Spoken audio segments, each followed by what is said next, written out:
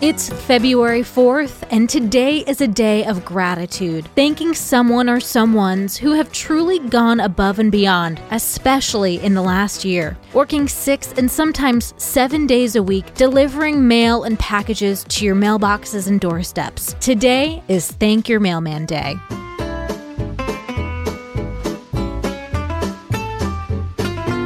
Welcome to TacoCast Podcast, Every Day's a Holiday. No, really, it is. Did you know that literally every day is a holiday? I don't know about you, but I love having a reason to celebrate every day. Whether it's your favorite foods day or something else totally random, happy holiday to you. Quote, neither snow nor rain nor heat nor gloom of night stays these couriers from the swift completion of their appointed rounds. These words are carved in stone over the entrance of the old New York City Post Office. As far back as 1692, the first formal mail system delivery was established within the colonies, with postmasters established in taverns and where mail was deposited, rather than individual addresses. The origination of mail systems goes back far longer, with ancient Greeks and Persians using a system that has evolved over time. The U.S. Post Office was created in 1775 by the Second Continental Congress with Ben Franklin